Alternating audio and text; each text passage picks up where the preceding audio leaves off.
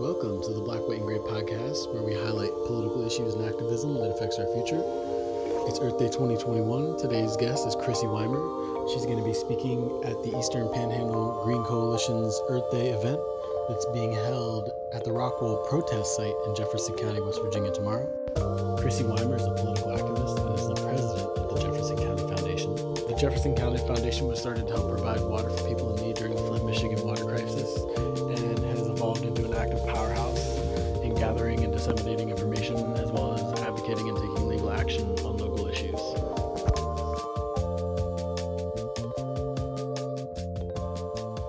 So, do you have any questions for me before I ask you a few questions?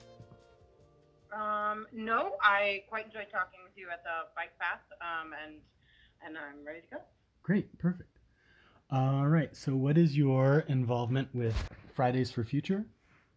Yeah, mostly as a participant. I don't have any organizational role, but I live close to Rockwell, and I work a lot through the foundation on the legal end of things. So I'm a lot of times kind of holed up in my room by myself, right. Working on very technical science things. And I think that it's really rejuvenating. I'm also an extrovert, so I like to get out and get near people. So right. It's been great going and just remembering that there are other people who feel the same way, and also just the proximity of being there and seeing what they're doing.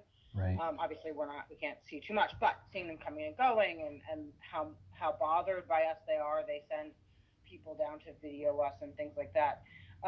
It's really kind of reinvigorating, and it's good to talk to people, with COVID face to face, even if we're far from one another.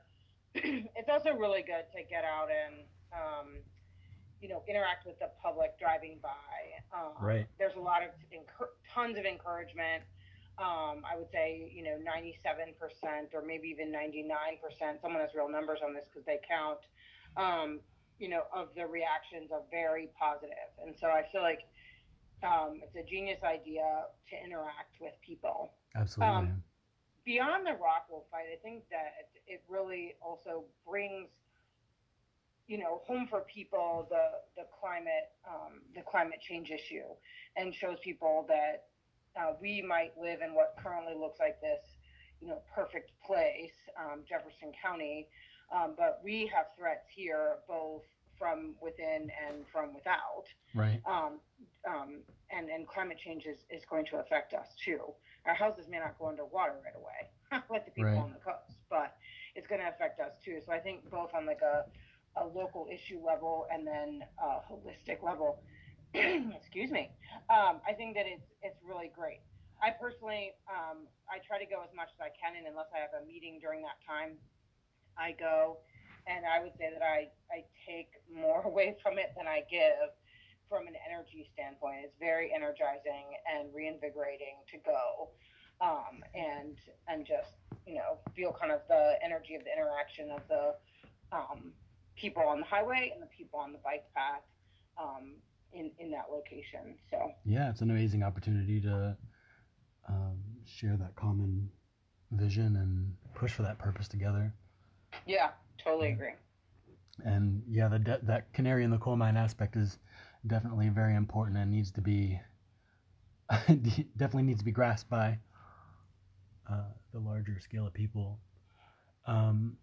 I guess I probably should ask this first. Can you tell me a little bit about yourself specifically?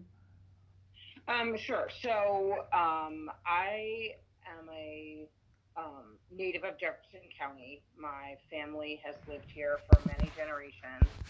I grew up in Shepherdstown. We still have the farm that I grew up on in Shepherdstown. We now also have a farm in Ranson. And my family lives in Jefferson County.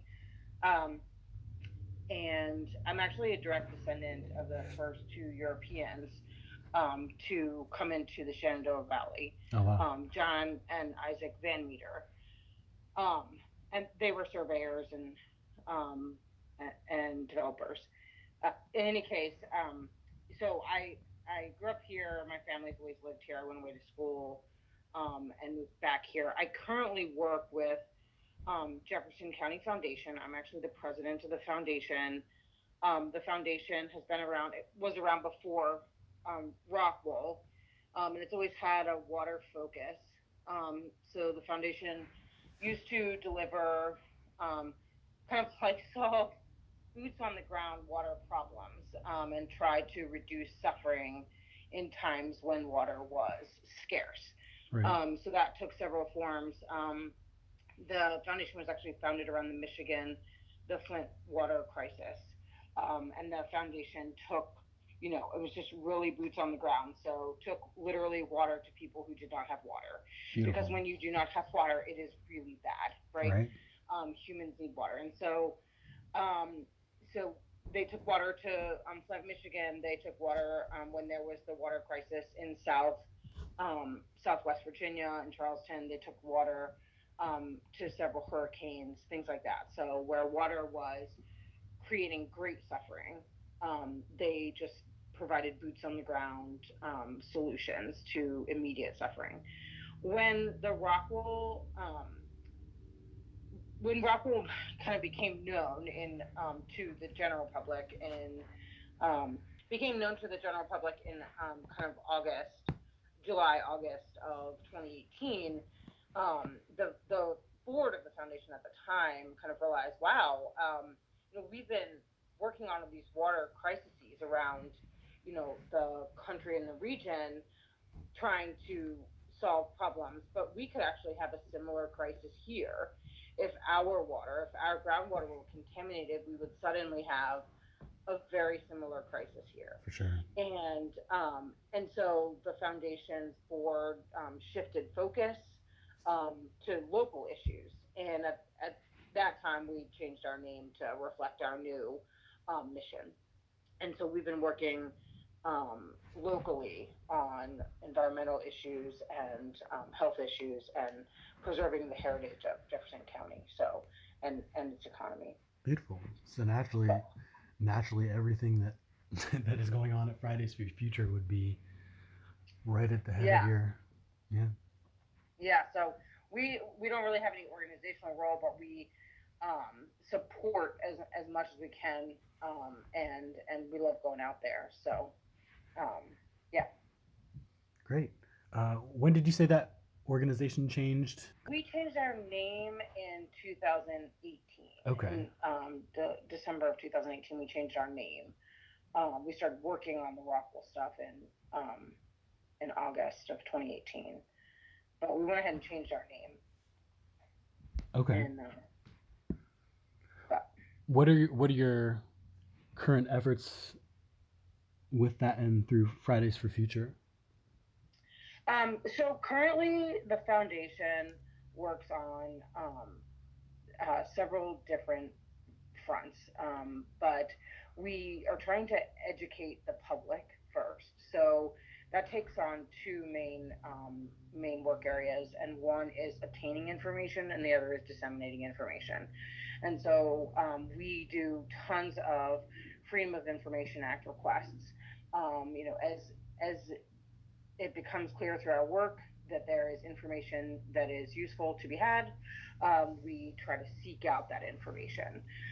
And it's helpful that we work with some pro bono attorneys that help us with that. We have one attorney on the board of the foundation who really heads up our FOIA division. And we do a lot of FOIAs. And then, as you know, as a journalist, when you get a FOIA back, the work of it is not filing the FOIA. The work of it is getting through sometimes tens of thousands of pages to find the 10 pages that you wanted out of what you get back. And also tracking down the agency that you have FOIA'd to actually get them to respond to your FOIA. Depending on whether it's state, local, or federal, that can be harder or easier to do. And so we also attend a ton of meetings, public meetings, and also the word private's incorrect, but like advocacy one-on-one meetings, And in those meetings, obviously, we collect information. And then we do a lot of science digging. So a lot of reading of permits and things like that to gather information. So we gather information and then we disseminate information. We have a newsletter that goes out about every 3 to 4 weeks. It's either 3 or 4. And then Does your we also, does go your ahead. newsletter have a slow drip over social media as like different meetings come up and as different things are uncovered, such as like Facebook or Instagram? Yeah, we do put some stuff on Facebook. Okay. We are not great monitors of. We do not have tons of time to spend on CCAR. I should say. Right. We do it. We do have certain team members who monitor the conversations and try to, you know, never steer, but provide factual information when Right. necessary or possible. And so, but our newsletter goes out by email, and then then we do put things up on our website and our Facebook page. Okay. And this Um, this newsletter, go ahead. does it have dates of meetings and such that are coming up after the newsletter is released, or? No, we don't do that because that space is kind of is taken care of by EPGC. Gotcha. So Okay. Eastern Panhandle Green Coalition does a really good job of listing the meetings, and that takes a lot of time to do. And so Right. since they're doing it and they do a very good job of it, we don't also do it. Um, I don't think there's a need for both of us to do it. Mostly we report information and keep people up to date on the legal aspect of the fight, and then also the regulatory aspect. So the Okay. permitting. So those are our education, and then we advocate for the environment, the economy in Jefferson County, and the health and the heritage of the county through advocating directly with leaders and regulators and uh, different I don't know the word I'm looking for. Groups, agencies is the word I'm looking for. Gotcha. Okay. And so we do a lot of advocating, meeting, explaining our position, the unique aspects of Jefferson County, why a one size fits all doesn't work here, kind of thing. And so we spend time doing that. And we write lots of public comments, technical public comments on regulatory things, and public comments on local ordinances and zoning changes, things like that. Gotcha. And we try to provide a avenue for the public to do the same. So certainly the public is not always writing, lengthy technical reviews of permits, but we try to provide portals through our website for, because so many times the barriers for people to the public process of government is time and access. And we find that a lot of times time and access are not taken into consideration by the government. So no one is trying to make it easier, or I shouldn't say no one, most are not trying to make it easier for the general public to participate. Right. And sometimes they're actually making it harder, right? And sometimes they're trying to make it easier, but maybe not as easy as it could be. And so we try to remove the barriers of the difficulty in getting information and the difficulty in participating. So we try to tell the public when they have an opportunity to give their opinion on something like an environmental permit or an ordinance. That's beautiful. And then we try to tell them, give them a way to do that that's easy. So for example, we will set up a portal on our website where people can, instead of trying to find the email address that they're supposed to email and trying to find who they're supposed to address it to and trying to we really try to make it so that people can just go to the website and they can write what they feel and send something easily, so that more people can participate. We're thinking about the single mom or not even the single mom, but a household that has multiple kids and both parents have multiple jobs and things like that. Those people's opinions and outlook on the world are really important too. Right. They just don't have a lot of time, and they may not have a lot of extra computers, space or whatever to get involved. And so we try to make it easy for those people because we feel like their input is really important too. Absolutely. So, and then we of course have the legal aspect. So the legal aspect. So for Rockwool, the environmental permits for Rockwool are just egregiously inadequate. That's just all there is to it. And both the air permit and the stormwater permits, and under the stormwater, both the operational and the construction. And so the foundation, we have a science team, a permitting team. We are extremely lucky that we have that team. It's an all volunteer team, and that team works to evaluate the permits and also monitors that space. So that space takes a ton of monitoring because the agency, the Department of Environmental Protection, is not very transparent, and so it's very difficult to get information from them. They have these great, very what look like user-friendly, beautiful web pages with all of these portals two portals for the public, but frequently things are not as easy to obtain on there as they may look. For example, Rockwool changed its air permit, or they didn't change their air permit, but they told the DEP that they were going to change something about their air permit, something about their emissions. And they told them just by a simple letter that they sent.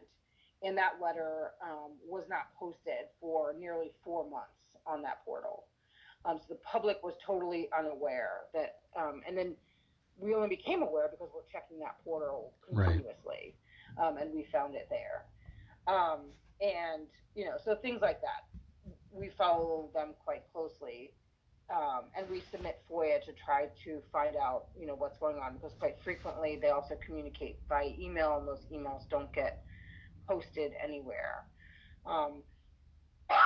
Excuse me. So those are some things that we do in that space. And then, of course, that's amazing. In the legal, we have appealed essentially these egregiously inadequate permits. So we've appealed the stormwater construction permit that we've been working on that since 2019. So in 2019, that permit was put out for public comment. We, along with our partners at JCV and EPGC, worked quite hard to organize people for that public hearing and for the public comment period. Hundreds of public comments were submitted through both our website and the West Virginia Rivers website.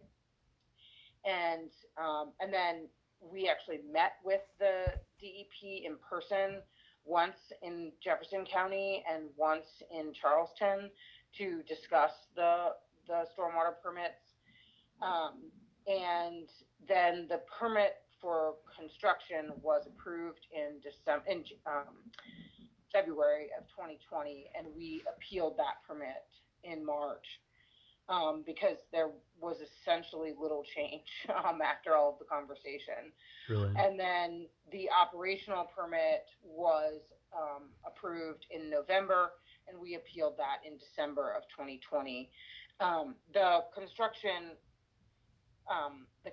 appeal, the evidentiary hearing has just ended last month, and we are currently preparing final briefs in that case. And then the operational permit, the evidentiary hearing is set for July.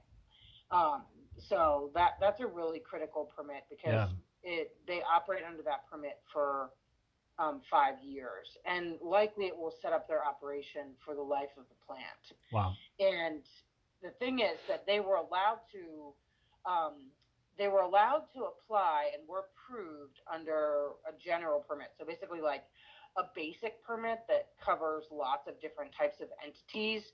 So groups of entities that are the same. For example, car washes, gas stations, dry cleaners, things like that, right? Right. So things where there are many of them and they're all very similar.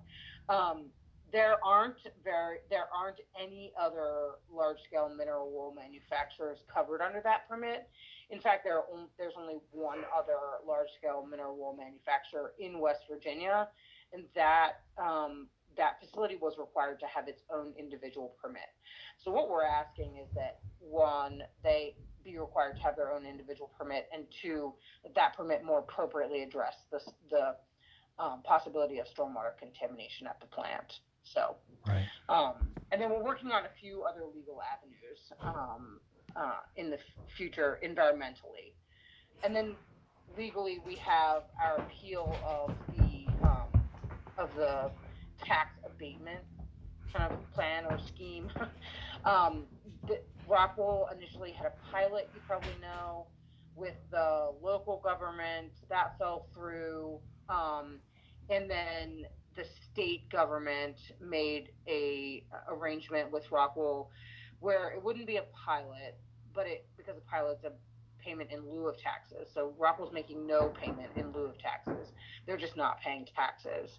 And the way that was set up was what's called a buy lease back program. So essentially the state takes ownership of Rockwell's land and equipment. That removes any tax liability from Rockwell, because then the facility is treated kind of like a park or something else the state might own, and it doesn't have any taxes due on it. And then after so many years, they buy it back for $1. So, and that's not constitutional in West Virginia, because West Virginia has a clause in the Constitution that says everybody should be taxed equally. And so it's not constitutional. So we have a constitutional challenge of that. And that's currently being appealed to the appeals court in West Virginia, the Supreme Court. So that's kind of, those are our areas.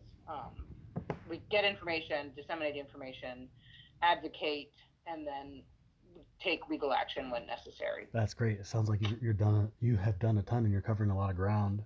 Do you have any involvement or are you going to be speaking at the EPGC Earth Day event this Friday?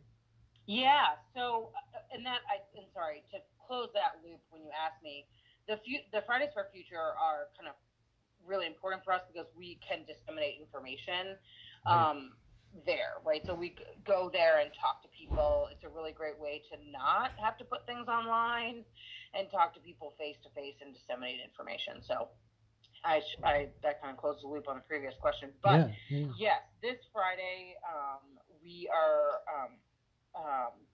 we're going, obviously, and then I'm gonna give a little short talk on Friday. Because we have a science team and because we have the legal team, we are the holder of a lot of facts, and like so many facts that it's like overwhelming. Right. I hope you're not already feeling that way, but it's so many facts that it's overwhelming for most. So whenever we get the chance to kind of go out and talk for a short periods of time, we try to share some of this information because it is really shocking information. So that's what I'll be doing on Friday, is sharing some of the factual information that we've recently gathered about the plant and its effect on the environment and the community. Great. I look forward to seeing what you come out with then. But yeah, being overwhelmed by this information is just something that, there's an ocean of information. So it's just something you just got to get used to. I've got probably a dozen maps just on the conversations I've had in the last 2 weeks on information and research I need to do. Yeah. Yeah. But it is a crazy lot of information. Yeah, a lot of digging. But it's great to see that, you're able to get through enough information to have as much of an impact as you have. And I know Morgan's trying to get people to speak on different things.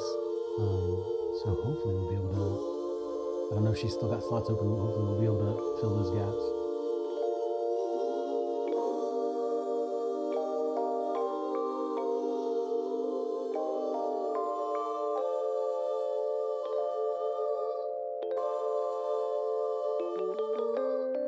Thanks for listening. Thank you to Chrissy Weimer. Please check out the Jefferson County